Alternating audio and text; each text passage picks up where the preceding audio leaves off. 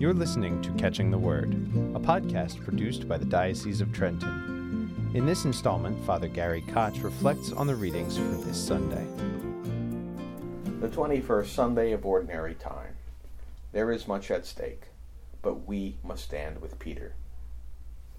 In our Catholic tradition, we place so little emphasis on a faith decision point, especially relative to evangelical Christians, that we seldom consider it to be important.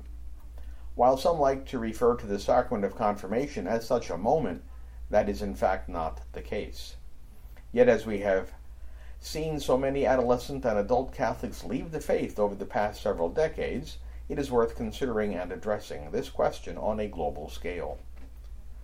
While there are many opinions as to the reason why so many defect from the faith, most of these are grounded in already existing biases on the state of the Church, the implementation of the Second Vatican Council, and for some the very occurrence of the Council itself. Others either misunderstand or reject the teaching of the Church on various social, moral, or dogmatic areas.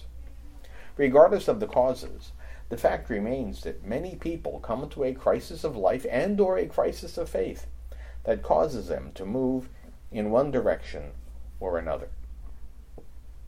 In the first reading, the Israelites, as they are about to settle in the Promised Land, are called to make a decisive commitment to either follow the Lord or to abandon Him and to adopt the local Canaanite religious practices. While the tribal leaders exuberantly chose to follow the Lord, the history of Israel is a cyclical series of falling into sin, and then after a period of struggle, seeking repentance, and then finding the Lord's blessings, which restores them to their heritage. In his dialogue with the crowd assembled after the great sign of the multiplication of the loaves and the fish, Jesus calls them to a crisis point.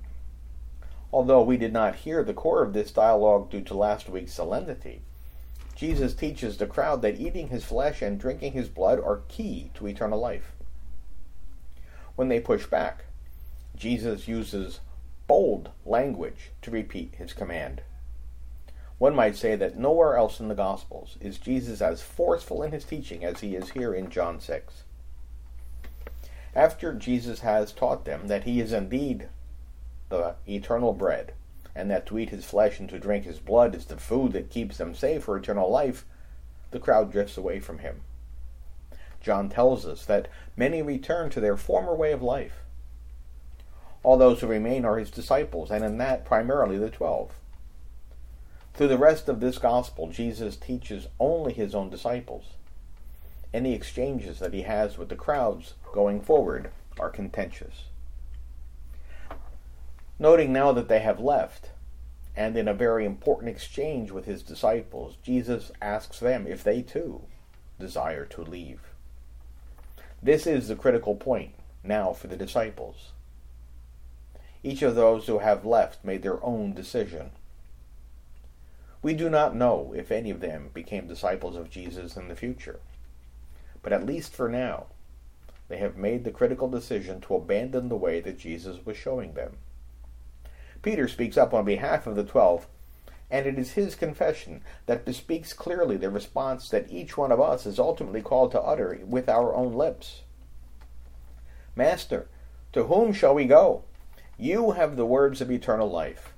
We have come to believe and are convinced that you are the Holy One of God. At some point in our own experience of life and faith, we are called to a decision or critical point. This moment comes at various and definitive moments throughout our lives.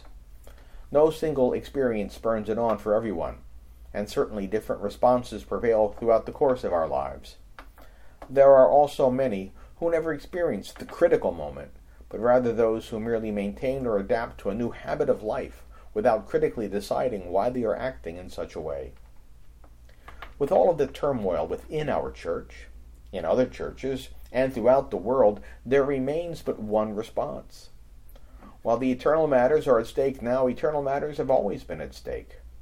The promise of Jesus Christ to his church remains, and nothing can separate us from the love of Jesus Christ. As distressing as some of the issues in our world may be, we are not our own church, and cannot in truth separate ourselves from the Eucharist. Sharing in the Eucharist, partaking in the very body and blood of our Savior Jesus Christ, should be the preeminent decision we make in our lives. Everything else ought to be secondary to that reality. To do anything other is to walk away from the promise of eternal life. You have been listening to Catching the Word with Father Gary Koch. You can listen to or download his weekly reflections and other topics of interest at dioceseoftrenton.org/podcasts. Catching the Word is a podcast produced by the Diocese of Trenton.